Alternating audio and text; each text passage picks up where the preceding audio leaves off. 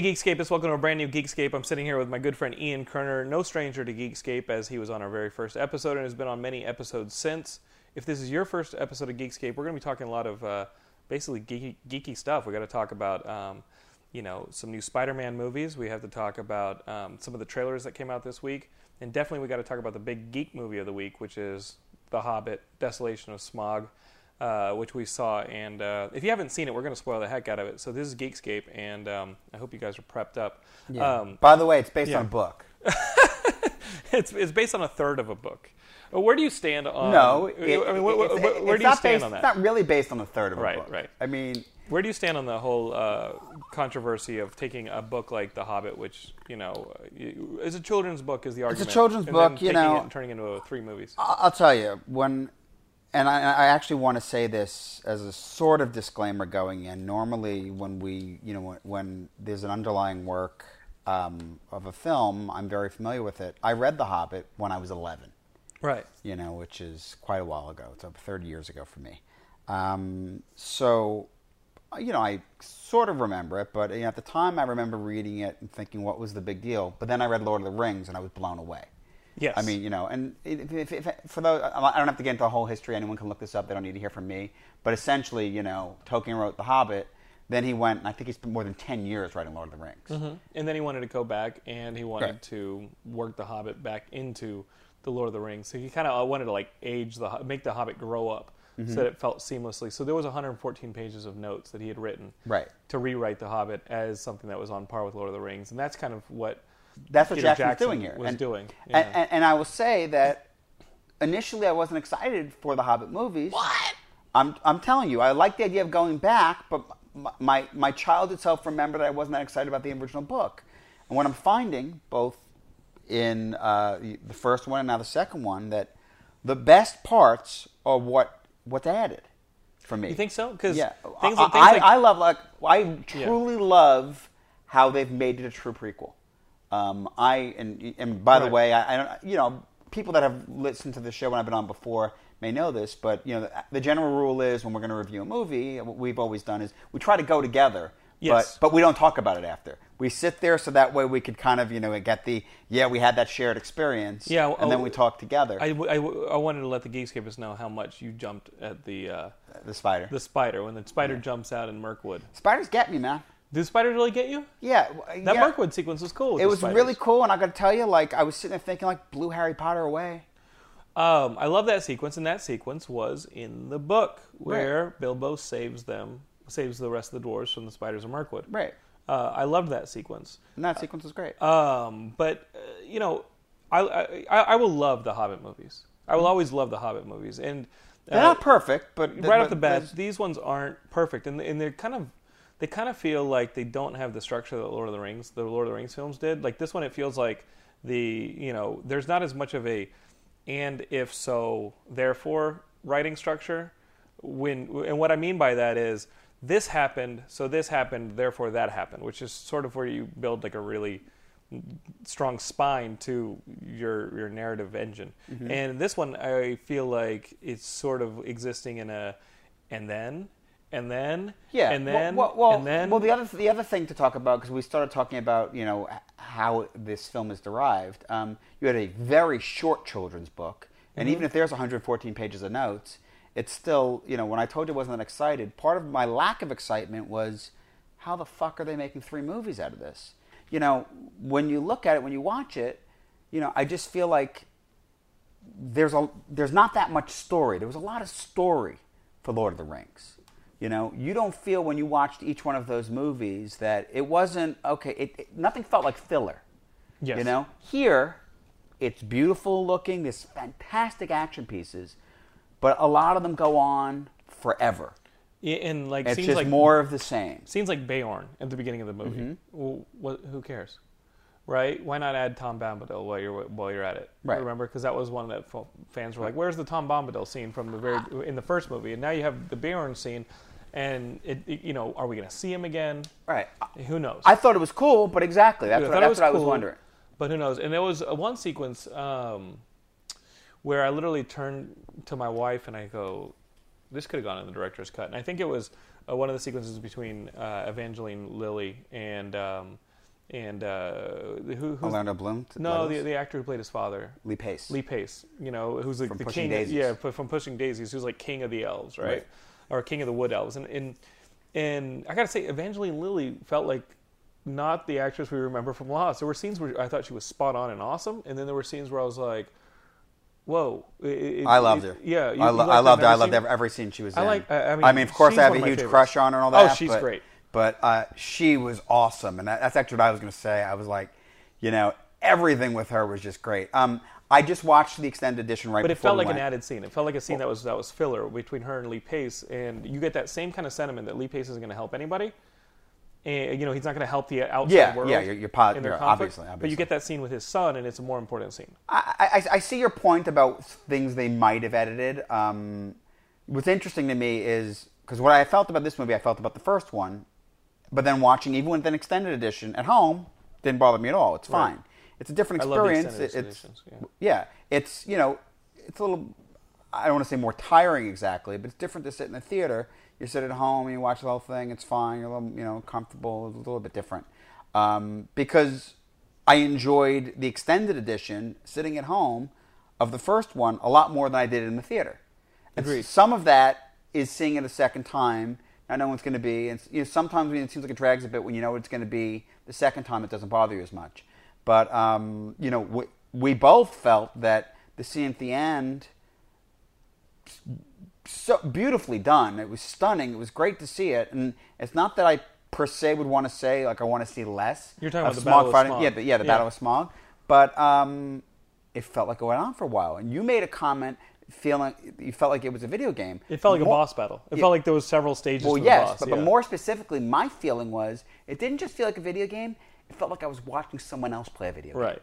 You know? Right. Which, I don't care how cool it looks, when you watch someone else play a video game, you get bored. And some of that felt like it was a narrative thing. When you come into the, you know, where is it? Like the Kelm or whatever, where they're going to forge the gold or, you know, they're going to start up the fires. Yeah. And they immediately go in there and they go, we don't have a fire that'll light this. Right. And you're sitting where are you going to get a fire? Come on. Right. I mean, stuff like that just felt telegraphed, and I think it lent itself to those scenes feeling long. Yeah. Is it impressive? Jesus, is it impressive? That last sequence was Smaug. And I told my wife yesterday, I said... Smaug, period. I said, I have been waiting my entire life to see that scene where Frodo or Bilbo is talking to him in the pile of gold. Yeah. And that sequence was so awesome. So awesome. Where he's in the gold, he's taking the ring on and off, he's talking to Smaug. And excuse me, and you know, not to reference something else, but it's Martin Freeman and Benedict Cumberbatch. Mm-hmm. I mean, you know.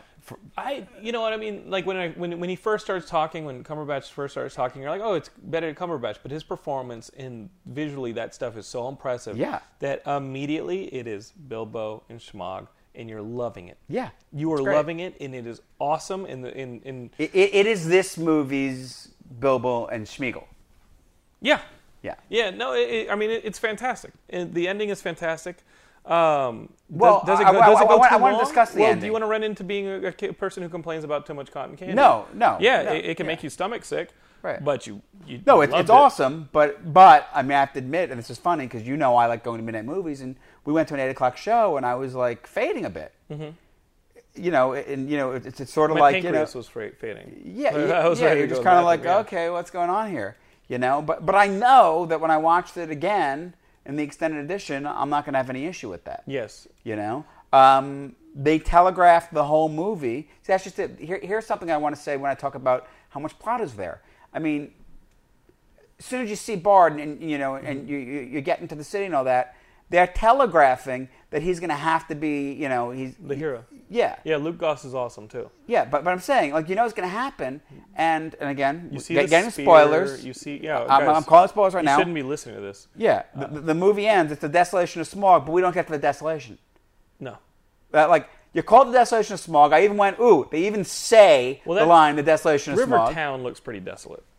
Yeah, but it's about to get a lot worse. And Dell looked completely desolated. Right, but what I'm saying is the movie is set up for, it ends with he's going there. And are we going to have a giant 3-hour action sequence for the third movie? Well, that's just it. And I hope so. When it ended, I went, wow, he didn't even go there. I figured this movie was going to be all the Smaug stuff. And then I thought to myself, I was like, yeah, but if they don't have it in the next movie, then what do they have in the next movie? Right. Right. Fighting the Necromancer who doesn't get defeated so he can go on and become Sauron. Exactly. Yeah. No. Exactly. Which they call out. Now, I love that stuff. The Sauron Necromancer yeah, stuff with Gandalf? because for me, it's a prequel. Right. What I don't get, what I guess we'll see in the third movie is, it's so directly on point, how can 60 years go by without anyone dealing with it? You're right. Yeah, because 60 years do go by between the adventures in this movie and Lord Mind of the Rings. you, when you go and you look at Fellowship, you see that they have power and they've done stuff. Mm-hmm. So we know from the original trilogy that there's a lot of stuff they're going to do, and we also know that Gandalf knows, and we know that Galadriel and the other elves know. So it's not that weird that this is how they know, right? But 60 years seems like a long time. You guys have been sitting on your ass. Elrond, you've been sitting on your ass. It seems that way. But, listen, the argument is, though, being Aragorn, everyone else, were they really sitting on their ass? We just didn't see the Fellowship. It doesn't mean they were sitting on their ass. And did Gandalf know that Bilbo had the ring and would ultimately give it to Frodo? Exactly. So 60 years, if he's spent looking for something that was under his nose the entire time. You're right. I mean, and hopefully we get a Return of the King type addendum to like the end of the last Hobbit movie, right, where it might actually even take us right up to the doorstep of the Lord of the Rings trilogy. Well, I mean, they've certainly framed it that way. Because the Lake Town's basically the ending of Hobbit. Right. And clearly it's going to be more than that. Right. I mean, now you have the Necromancer. Well, it's there and back again. Right. For people that don't realize, the original book is called The Hobbit or There and Back Again, and There and Back Again is the subtitle of the third movie. Right. So we could see something where in like the first act of the third Hobbit movie, you have the Battle of Lake Town. Right. And then Back Again is still, they could add all kinds of stuff to it. Right. I mean, seemingly, the question becomes, Gandalf's off in this movie, already taken prisoner by Sauron and all that. I mean, it has to be dealt with. You would think, for the sake of structure, it would be the band of dwarves that would help him. Sure. That's what you would think. You would think that would come together. What's left of them. Exactly. So that's my other complaint. Yes. Is there's not a lot of gravitas in the battle with Smaug with them when no one dies.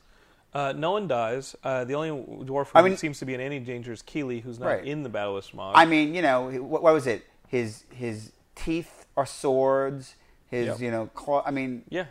His claws are spears. His claws are spears, and everyone's fine. Yeah. I mean, sort of. If I have a complaint, it's like, all right, I get that he's playing with Bilbo. It's not like Bilbo really seems like he's any threat to him. Right. But the rest is like, really, like he doesn't manage to kill any of those dwarves. Yeah. Didn't you felt like he was Wile E. Coyote? There actually seemed to be, and maybe the fact that it is a prequel plays into this because you know where the dwarves die, and the one thing that's great about Peter Jackson is in the Moria sequence, two of the dwarves that we know of that we're experiencing with the story with right now are in that grave in the mines of Moria when they find the when you have what's his name the dwarf Gimli. When you have Gimli come in and he's like, oh my god, they're all dead, and you see a couple of the skeletons. Two of those skeletons are part of this group of dwarves. You actually see them. And that's an incredible attention to detail because the armor is the same, the weapons are the same, everything that those skeletons are wearing, you see in this group of dwarves here in those two characters. But it takes back to that lack of urgency that you're talking about. It kind of feels like the story's being pulled along on a string when you don't see things like the dwarves die, da-da-da. Keeley's the one that's in danger, right? And early on, about halfway through the movie, or a little before that, Keeley's hit by an arrow. Right. You learn shortly thereafter that Keeley is done for because the main orc says, we poisoned him. Right. He goes, we don't have to worry about 13 dwarves, we have to worry about 12 dwarves. And he's telling telling Toriel. Poison, right. And Keeley doesn't die. Keeley, it actually goes over a day before he even turns pale and collapses. And he's talking about this fast-acting poison. Well, he says it's poison. Like and he talks about how it's fatal. He talks about him like he's literally going to be dead. Right. And the dude lasts forever. I don't have well, we don't really know how long it took. I don't have a problem with... He's saying it's poison. But it sounds like, oh, shit, they got to get it cured. Well, they got to get it cured. And then they don't for another day and a half. But they did get a cure. If they didn't happen to be at Lake Town, where someone knew about. I mean, I thought it was a little convenient Right. that they had the herb and they were already getting it. I think so. I expected to be much more Toriel's doing, but it was, if you Right. think about it. The herb alone wasn't going to do it. It was the fact that she's a high elf and spit on it. elven medicine, elven magic. Right. Yeah, she rubbed it on a private super, part. no, come on now. She was. I kind of liked that romance. That is it a romance or is it not a romance? Whatever. Well, it was, that's between another Keely thing. and I'm her. wondering where are they going to go with it. I mean, but there was definitely a cute chemistry thing. I mean, bottom line, that's why they cast him. Right. Yeah. Because it just so happens they cast someone who he doesn't look dwarvish at all. No, he's a really good looking dwarf. Yeah, he doesn't have a beard. No, he doesn't have a beard. He kind of looks like the good-looking vampire from Being Human. Oh wait. Mm-hmm. But at the same time, I think that Thorin Oakenshield is also handsome. He does have a dwarf, and he could become a romantic interest. The stuff that listen. Right. Down to the casting. I mean, he's right out of the Aragorn mold. Right. My my favorite moment in the movie is probably the sequence where he confronts Bilbo in Smaug's chamber and says, "Where's the stone?" Right. And Bilbo kind of has this which ring felt, moment. it felt very like Gollum. Yeah. Well, felt more like- than that, yeah. it felt very much like fellowship and everyone wanting. Yeah. It's like because Smaug called it out first. It was that greed. The whole thing is the Arkenstone.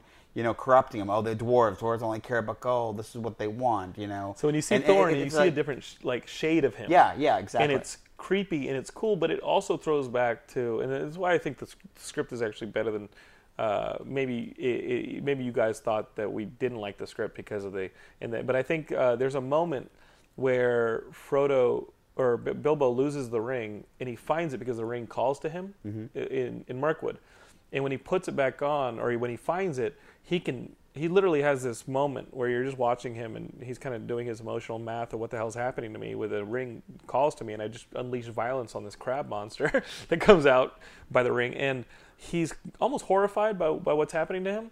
And then later when he sees it in Thorin Oakenshield in that scene that we're talking about on the ledge in Smaug's chamber, that's where I think the script is really good. And I'm like, wow, now there's character levels in here where you literally see Bilbo not just becoming a better character because he's taking action and he's rescuing and he's becoming brave and that, but he's also starting to make judgment calls based on those around him. They're not just 13 dwarves.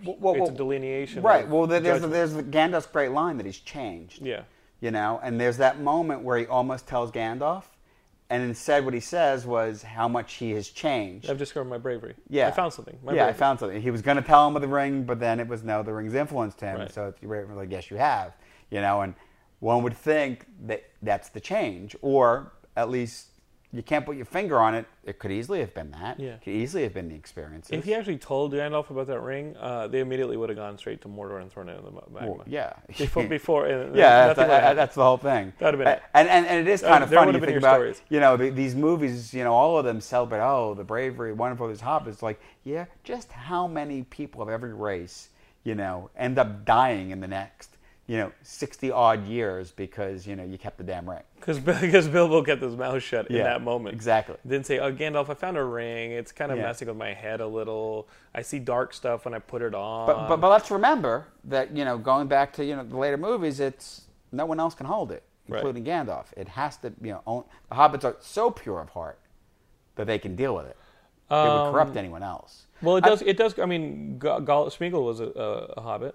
They didn't say Hobbit-like. Yes, no, Smeagol was a hobbit. Or straight-out hobbit? Smeagol was a hobbit. Smeagol not only is a hobbit, but he kills his brother to get that ring. He smashes his head in with a rock to get that ring. Murderer. And it's awesome. Yeah. Do we see that? We didn't see that in the last one, did we? No, we saw that in the, It's awesome. I think this, and is it in Two Towers? I think it's in Two Towers. What I remember it from reading it in the book. Yeah. When I read it in the books, I was like, wow, this is really dark stuff. And he took that ring, and Smeagol was a hobbit, but he was a hobbit who had it for too long. Prolonged his life, it twisted him, it made him live in the dark. Right. It's awesome. Well, remember, there's that great scene in Fellowship with Bilbo where he has that flash, and he looks like, it's like he's very Smeagol-like, so, it's going to come, it's going to get there, it's going to get to him. So the ring's in control. We can't blame Bilbo just being a selfish jerk in that scene where he doesn't bring it up. It's The ring's in influencing control. him. Yeah, I don't mean to say I'm blaming Bilbo. It's just one of those. Yeah, I mean, listen, the ring corrupts everybody. Right. That's what it is. Will you see this movie again in the theater? The second Hobbit movie? Because we did that with the first Hobbit movie. No, I only saw it once. You only saw Unexpected Journey that one time with me? You know, my rule with them. I saw it twice and I did backflips. My rule going back to Fellowship. After Fellowship, I saw twice, and every other one I said, my feeling, especially on those, because there was so much credit, I said, I see it in the theater once, and then I wait for the extended edition, and I watch them forever. I saw some of those Fellowships. The Lord of the Rings trilogy, I think I saw some of those 3 times. No, I believe it. Listen, you know this Hobbit about me. I saw twice. Look, Jonathan, you know this about me. No matter how much I love something, I watch so much stuff and read so much stuff that, you know, I rarely go to a theater twice. I mean, I really wanted to see Thor again, and I just still haven't done it. Right. You know, because, you know, we didn't really get into Thor. You didn't have me on for that one. I did not have you on for Thor, but it was a fun movie. I think it's second only to Avengers, which I know you don't love, but you know. I like Avengers. Don't love Avengers. Yeah. And for me, if we're going to talk Marvel, the brass ring is still that first Iron Man movie. There's a lot great in the first Iron Man, but you know, the end's not great. Well, I kind of like the end. He fights another version of himself. He does the Marvel thing and fights another version of himself. No, and honestly, if you're looking at Iron Man as a series, the problem is you go there once. Right. I mean, notwithstanding that it's common in the comics of Iron Man always fighting another someone in armor, and he's going to beat him, you know. But you know, it gets tricky. Right. I mean, we have talked about how the missed opportunity of the Mandarin being magic. Us, you know, the kick in the balls to all fans. the very big fuck you. I don't really care about fans. Well, if Thor tells us that magic exists as a different form of technology, which the Thor movies bent over, the first Thor movie bends over backwards to present magic and Norse mythology and all that as just an alien race in a different type of science.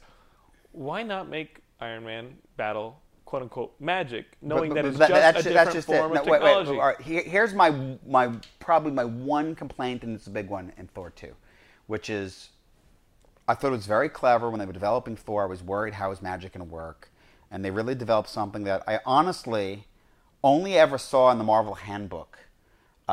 This reference that they're extra-dimensional aliens. Right. You know, it was not something that was ever really said much in the comics. You know, then in recent years, you've seen Tony Stark maybe mention it once or twice, but you don't hear it a lot.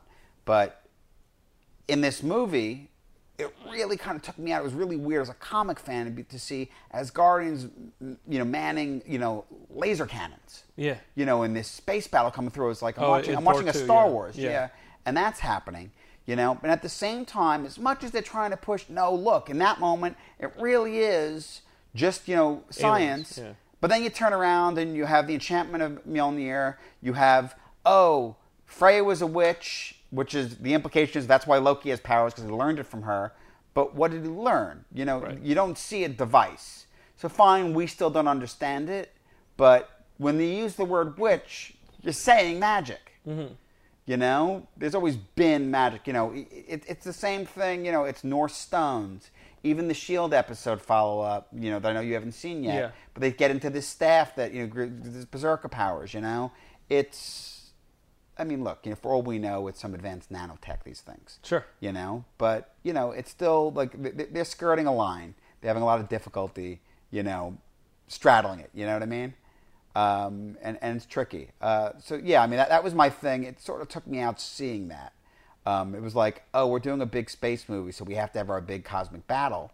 But to see Asgardians, you know, firing laser cannons was just weird. Well, we'll see how they do with Guardians. But that's going to be great, because that's straight up sci-fi. Mm-hmm. You know, that's okay. But, you know, and listen, I thought it was very clever. The whole notion of the Rainbow Bridge, you know, it's creating, you know, a wormhole of sorts. I mean, the whole, you know, Eisenstein Bridge thing, I thought it was really clever. The 9 realms, fine, the 9 planets happen to be connected. In fact, something I really liked about the second movie is the whole notion of the convergence. And they're all on top of each other, right? Yeah, the idea of that, because it was always, the 9 realms always seemed like they were on top of each other and they're connected by Yggdrasil, and this idea of, it's a cosmic convergence, that this happens explains why these planets would be connected. Right. You know? I wanted to see a battle in hell so badly.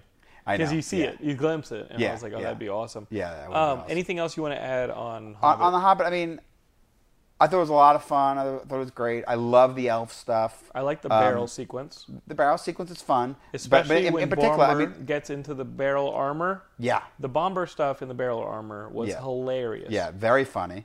And, I mean, seriously, you know, most people, you know, look back at the first trilogy, and the Legolas fight scenes are very, you know, they're scene stealing. Right. And you get awesome ones in this movie. Yeah. Blow the first trilogy away for that stuff. Yes. And, you know, and you know, between him and Toriel and back and forth and all of it, and, I mean, you get it early on, you know, then you get it again off the barrels, and he's jumping on the barrels and all that. That was awesome. A lot of the actions to camera, like it's like shooting a thing, like an arrow through an orc's head, and the framing of it. And I was thinking about those long sequences, because the barrel sequence, the barrel escape sequence, and the sequence of Smaug at the end, those storyboards and those pre-visualization sequences had to have been so work intensive, because the suspense and the action is just toned down to the beat. You know what I mean? And it's just awesome. Yes.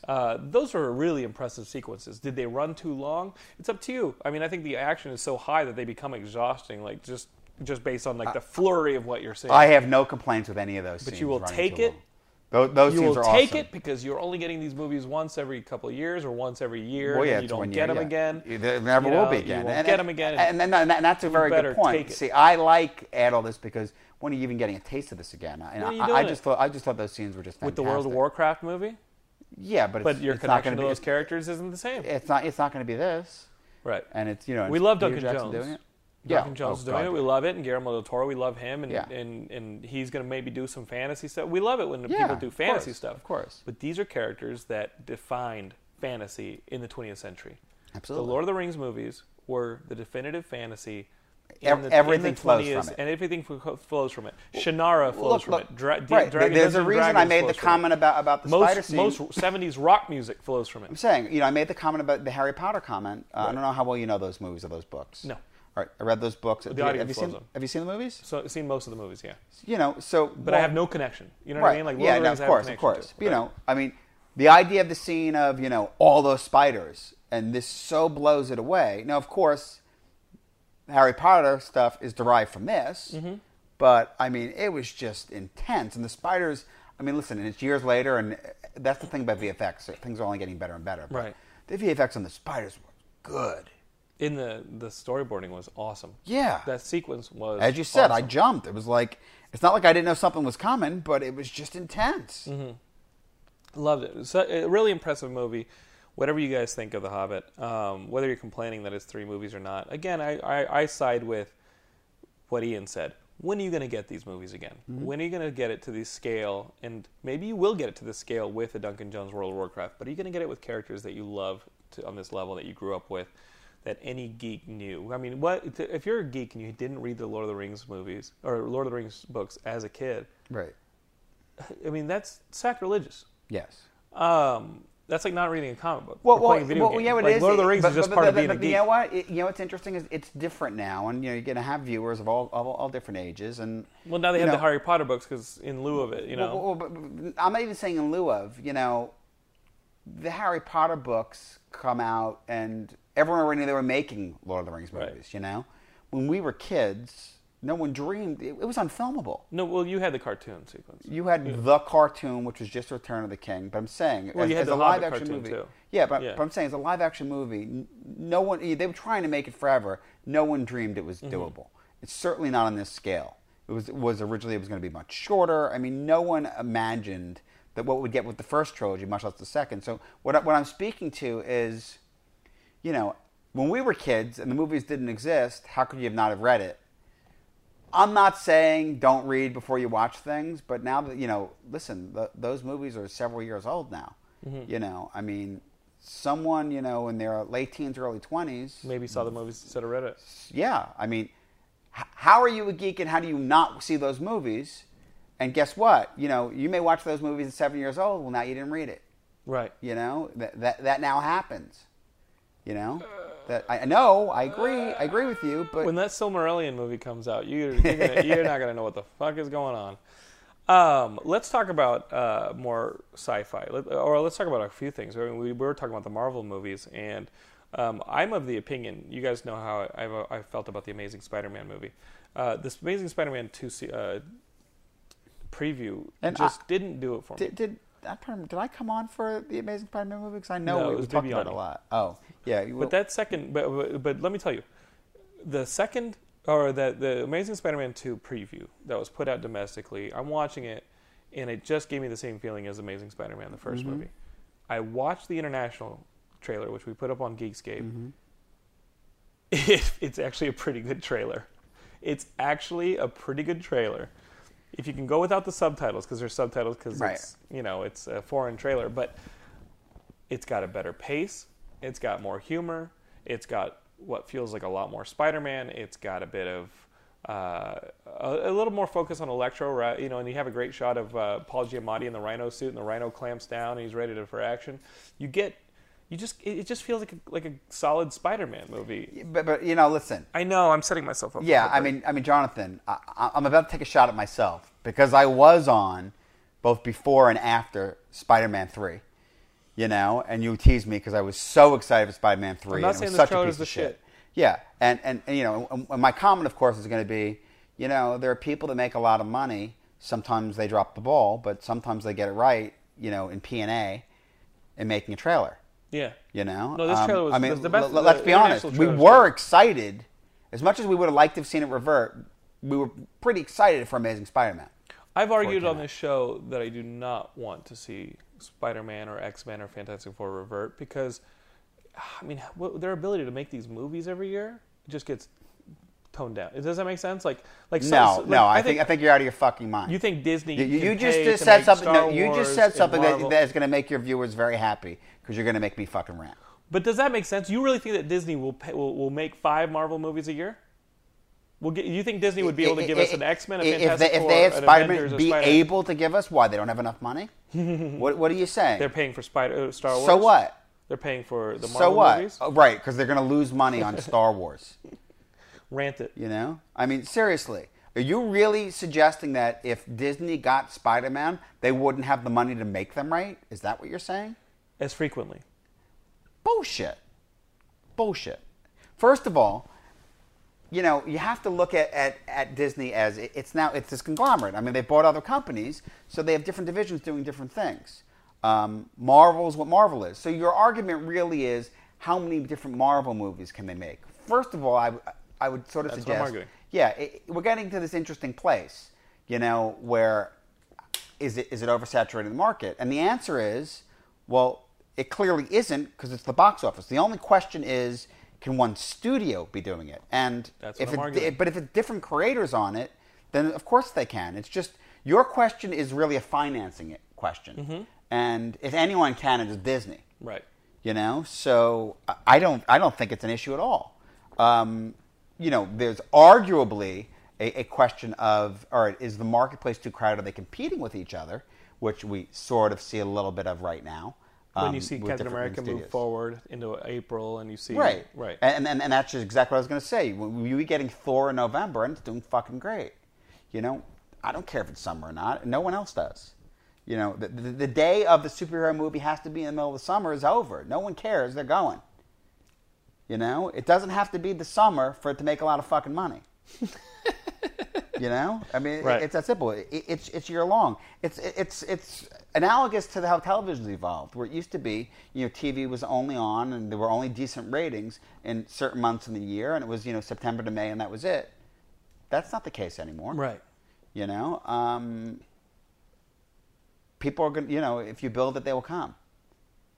So if anyone can afford it, Disney can afford it. So to just get into the synergy between the movies and what you could do, for that alone, it's frustrating. And I think that's a good segue into what Sony's doing, what they announced this week, which is, they announced Venom on its own and Sinister Six on its own. And they didn't say it, but they brought up this brain trust about some great writers working on these.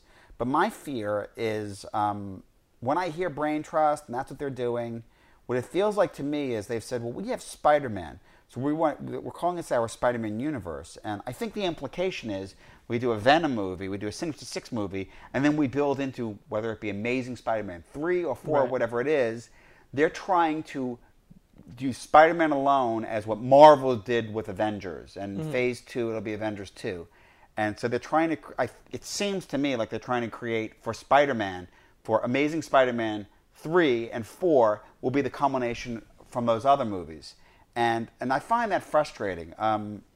I think I'm one of the few people, and only a diehard, insane comic fan like myself, who reads everything, is really going to have that much appreciation for that.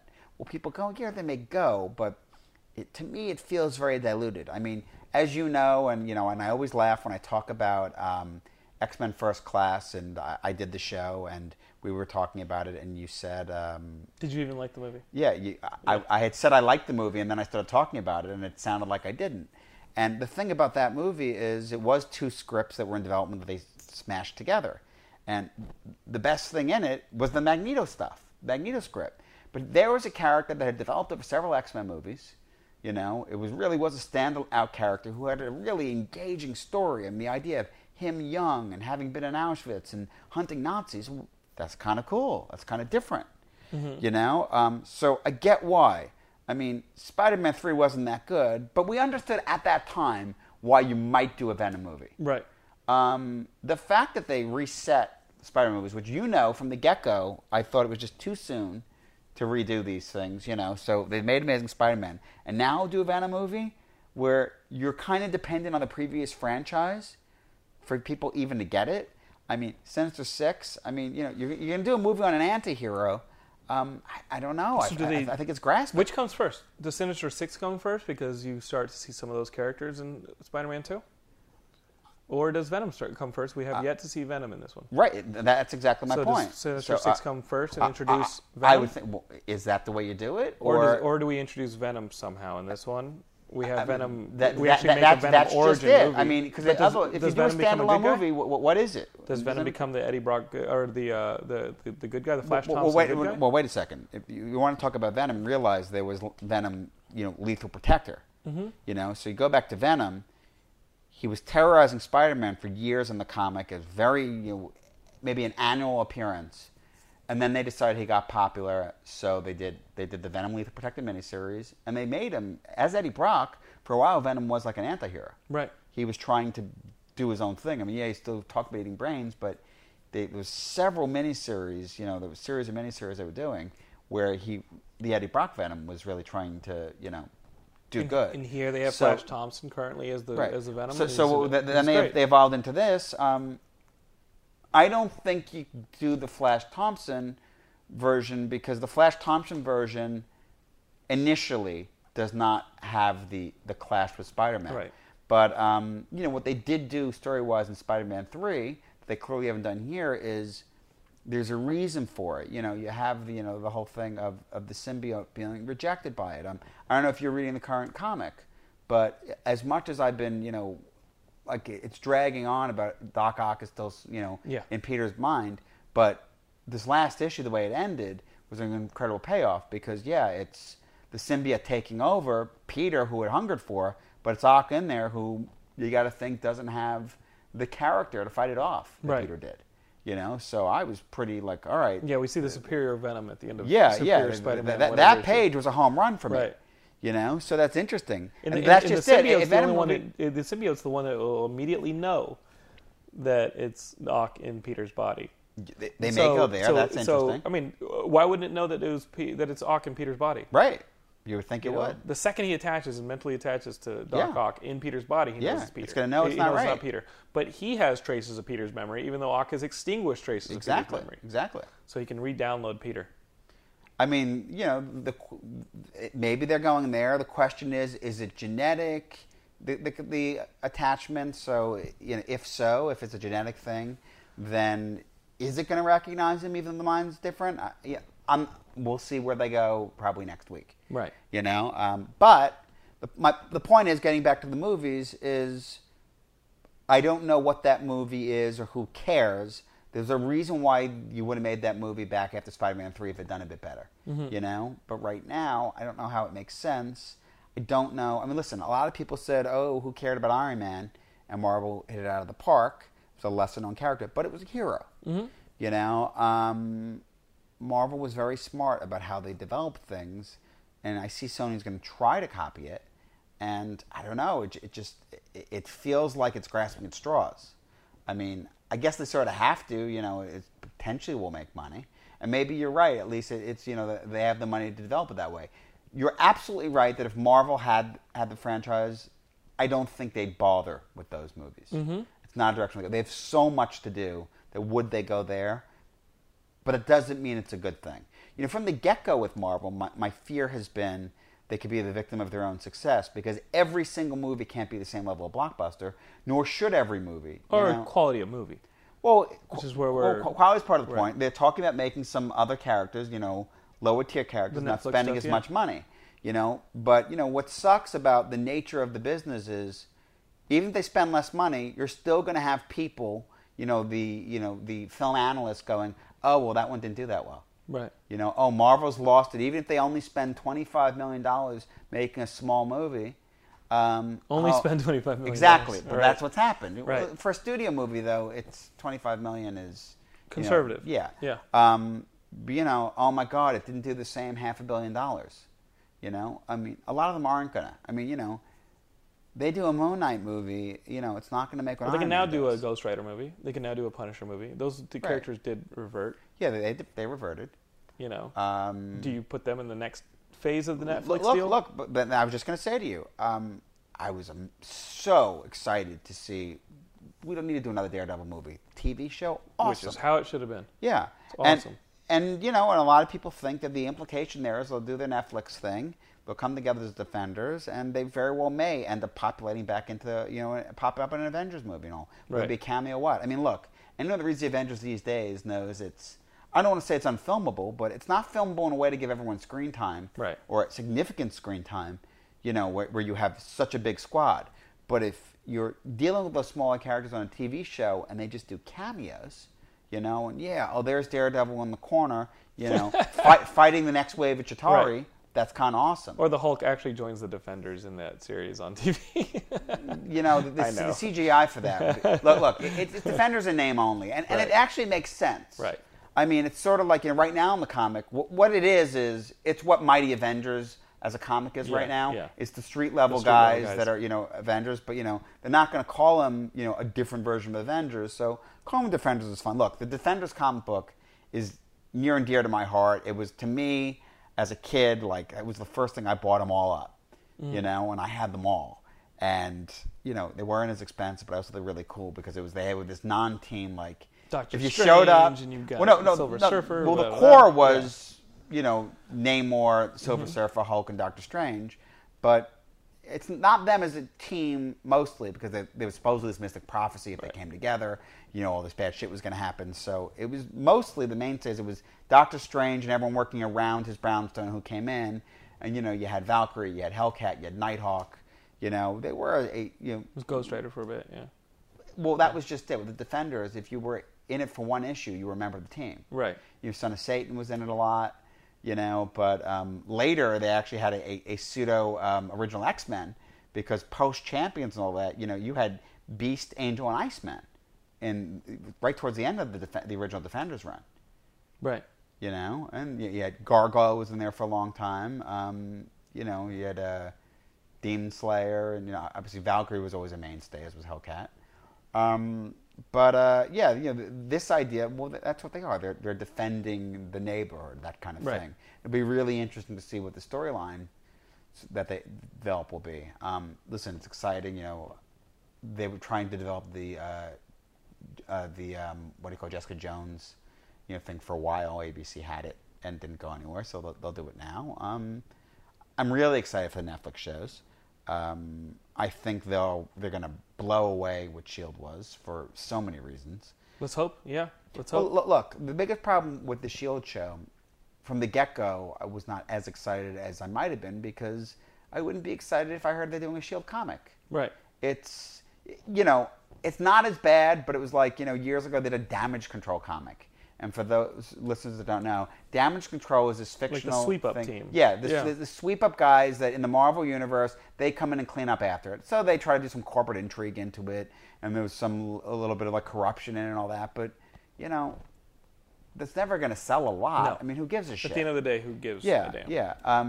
S.H.I.E.L.D., gets into some interesting stuff, and, they're building up this world, and it's a cool TV show working in this world, But it feels like a cleanup squad. Well, yeah, but it's going to be that. But, they're making their own show. It has the intrigue, the spy stuff. It's a spy show that has to be set in the Marvel Universe. So there's fantastic elements that come with that. It'd be cool, though, every now and then to see portions of the Marvel Universe besides right. just... And that's what's important. And listen, so far on that show, they keep giving us little things, little nods, certain characters that are much more S.H.I.E.L.D. oriented. But there are some Easter eggs in there. They're developing some stuff. I know you're behind on it, but when you catch up, we'll talk about it. You get a sense that it's going somewhere. Let's shift gears to the trailers. Okay. Jupiter Ascending. The new Wachowski brothers movie. No, the Wachowski siblings. I got from you. the creators that brought you The Matrix. Completely right. You're completely right. You're completely right on that one. Siblings. The Wachowski siblings. You loved this trailer. I thought it was great. Looked amazing. Visually, you're right. It is pristine. It looks awesome. I've always been a fan of Guy Liner. In the future or wherever, the other planet, wherever Channing Tatum's character comes in this, he's got the Guy Liner. To me, it feels like another, that you're not in the world you think that you're in. Let me take you from the world that you know and show you a bigger world. I mean, it feels like a Matrix. Well, what it really is, I appreciate the idea that, they're going back to certain themes, but it's really more of the changeling child. Right. The child that thinks they know who they are, but they really come from somewhere else, which we've seen a million times. I mean, arguably that's at Star Wars, right. Yeah. But, listen, as you know, and you're a writer, and you're very good at it, and you analyze writing, and, you go back to Joseph Campbell, there aren't that many new stories. Right. It's what you do with them in the execution and everything else. I mean, those tropes work very well. And I love that it's aliens. I love that it's not alternate reality, or a masked reality. How would you describe the Matrix? It was a mirage. It was like a masked reality, right? Like they pull a veil back, and this is what the actual world was. It is literally another world. In this, it's literally the Earth. You want to know how I describe it? The Earth being brought into a bigger interplanetary scope. The way I describe it, this is my little hand job to Grant Morrison. Right. It's the Invisibles. Yeah, that's how you describe the Matrix. Yeah, it's the Invisibles. That's Fair enough. But that's just and they've received a ton of criticism for that, of course. Well, what Grant Morrison said, what he did is, the Matrix did this whole thing about, the sci-fi take on it. But, what the Invisibles really said, and, a lot of new age people think, is that, we all know that, reality is what we perceive. And this notion of different planes of existence and, freeing your mind and all that. Sure. That's what the Invisibles was about, and he dealt with even notions of how time works and seeming time travel when you have a different perspective of nonlinear time. Invisibles certainly went way further than the Matrix ever did, but the Matrix certainly suggested it. Made it accessible too. I have mixed feelings about Morrison's feelings about it because yes, great. The Matrix was made by Warner Brothers, and Warner Brothers owned Vertigo, which put out his book The Invisibles, which doesn't mean, once again, that just the concept of that is sacrosanct and, owned by him. The similarities end there. Look, anytime you have a movie that's going to be, thinking about different levels of reality, you have comparison. I mean, is Inception just The Matrix again? Right. They're very different movies, but in many ways, yes. So I don't have a problem with that. I didn't agree with you when you said it, Tom. In fact, Edge of Tomorrow, which your wife made a comment, was Groundhog Day, but That reminded me more. She said the Tom Cruise movie Edge of Tomorrow looks like Groundhog Day, but like Starship Troopers Groundhog Day. Yeah, That's pretty funny. It's very funny. I didn't hear and it is. Say that. I was thinking Starship Troopers all the time. Yeah. But when I was watching it, what I liked about it is I wasn't thinking Starship Troopers the movie. I was thinking this is what I wanted when I read Starship Troopers. Because for people that don't know and haven't read it, it's a power suit. Yeah. It's awesome. You can leap and stuff. The book, the Starship Troopers book is awesome.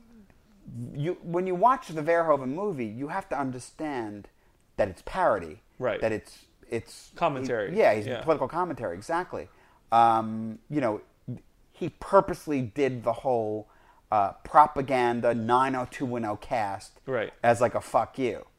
Right, but the Heinlein book is all about these power suits that you get into. Power suits, and none of that, none of the hooking up crap. Right. I mean, there's a reason why, people in West Point, they make them read that and Ender's Game. Right. It's a brilliant book, and it's hardcore. And watching that movie, and most of them, like, wow, it looks amazing. Yeah, this does feel like the Starship Troopers book. Right. I mean, I'm a little concerned about where they're going to go with the Groundhog Day thing of it, and we'll see what it is. We're talking about Edge of Tomorrow now, right? Yeah, we've gone to Edge of Tomorrow. I also felt like it feels a little similar to Oblivion. I'm intrigued. But I definitely want to see it. And I didn't mean to go off Jupiter Ascending, because I just wanted to say, your Matrix commentary... Sure. Look, I mean... Probably unfair. I thought unfair. I thought that you're only said it because it was Wachowski's. And it was somebody, this is not the world you think it is. Let me show you a bigger world. Let me open your eyes to this. Rescue you. Wait, what? I'm part of a bigger fabric. But that's just it. Right. Yes, the line may be similar, but it's for a different reason. And it's classic. It's a classic storytelling. It's not the world you're in is different. There's a bigger universe. Right. Dude, it's Star Wars. You're even though he knows, your life isn't Tatooine and what's happening here. Right. Let me show you the Force. You don't even realize what you're part of. Now to make you laugh, it's I Am Number 4. Which you saw that? I did see it. It's okay. The whole high school thing. I gotta get you a T-shirt. I'm gonna get you an I Am Number 4 T-shirt. It was. It's fun. It has its moments. But dude, Tim Oliphant's in it. But I am looking forward to both these movies. But I'm saying Tim Oliphant's on it, and he kicks ass. So what are you going to say? You want to make fun of me? Jupiter Ascending, I think you have to look at just because of the spectacle it's going to be. Those guys are going to make a pristine ass thing. The scale of it was amazing. Again, I didn't watch the one that they made with what's the name of the German filmmaker who did Run Little Run? You know what I'm talking about? I did not see that one. The 4-hour one. Yeah, I didn't see it either. I'm embarrassed. And it promised just to be as pristine and awesome. Maybe I'll check it out. If I will definitely see Jupiter Ascending. I think it looks amazing. Ascending, and I'll definitely see Edge of Tomorrow. Yeah, because I liked Oblivion. I loved Oblivion. I thought Oblivion was cool, and then and of course I like the Starship Troopers. Yeah, And anybody in a robot suit. I'm down with anybody in a robot suit. Here's the thing, and I'm setting myself up for Omaha many jokes on parallels. this. I like all that stuff. But I'm setting myself for many jokes on this. But Tom Cruise has had an interesting career, and you notice the last several years he's going to sci-fi a lot, and he hasn't made a bad sci-fi movie yet. Mm-hmm. I mean, I'm surprised you're not taking the shots, but the obviously jokes of the Scientology thing. Sure, but I think those are easy. Yeah, but I wonder if, as a career path, did he say, well, if I want to make movies that make a lot of money, I do the big sci-fi movies? Sure. I'm not sure. There was a time, people don't realize, but when people were talking about Iron Man, people were talking about Tom Cruise for a while. Oh, I remember, absolutely. When Millar and Go, the writers of Smallville, Goth. when they were when those guys were running, and it was still over at Sony, Paramount? Where was Iron Man at that time? But yeah, they had the Smallville creators working on it. Tom Cruise was going to star as Iron Man. Yeah. I think he's always been kind of into the sci-fi, and you know what? In all honesty, if he keeps doing like Ben Stiller style comedies, like if Ben Stiller still kind of throws in like comedy stuff, like remember the Hardy Men? When they announced the Hardy Men, it was the Hardy Boys growing up, and it was Ben Stiller and Tom Cruise. Like I still kind of want to see that movie. It'd be awesome. I think that movie would be hilarious. I mean, he's funny as hell, and what is it, Tropic Thunder? He's brilliant in that. Great. No, I think he's funny, and the Scientology thing or the Oprah's couch thing, this and there. It's been done a lot. It's been covered a lot. I think with this one, it's like let's go. We loved Oblivion.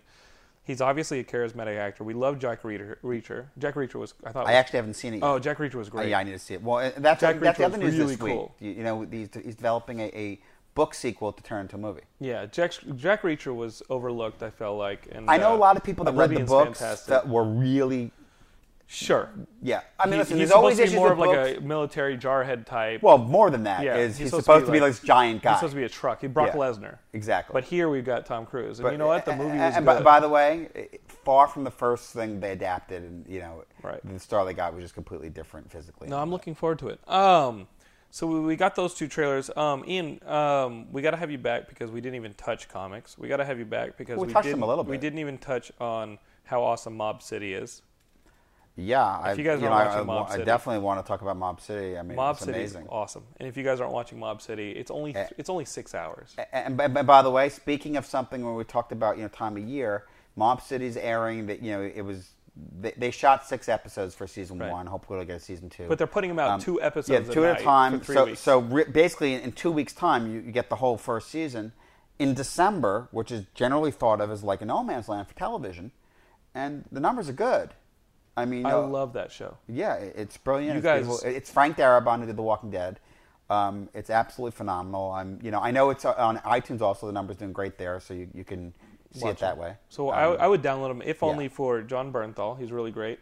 Simon Pegg with an American accent is awesome. Alexa Davalos is doing career level work. And in episode 3, you and I, we talked a little bit about the carousel this? sequence in episode 3.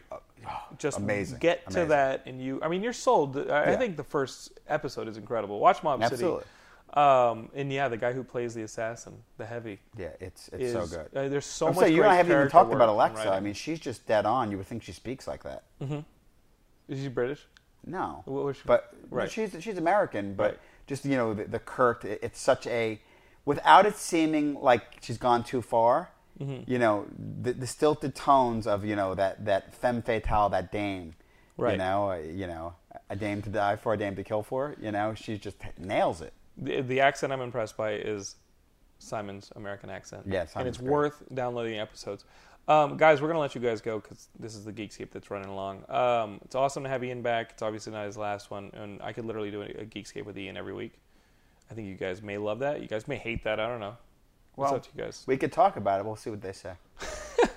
Let us know your thoughts. We will see you guys next time. Follow Geekscape on Facebook, Twitter, YouTube. Search for Geekscape. Befriend us at Jonathan Lennon on Twitter. And you know what? We have the Stitcher player, like this little Stitcher widget on the front of the page. You can you can listen to every Geekscape episode on the Stitcher app on the front of the page. So click it, subscribe it, like it, whatever you want to do at Geekscape.net. We'll see you guys in a few days.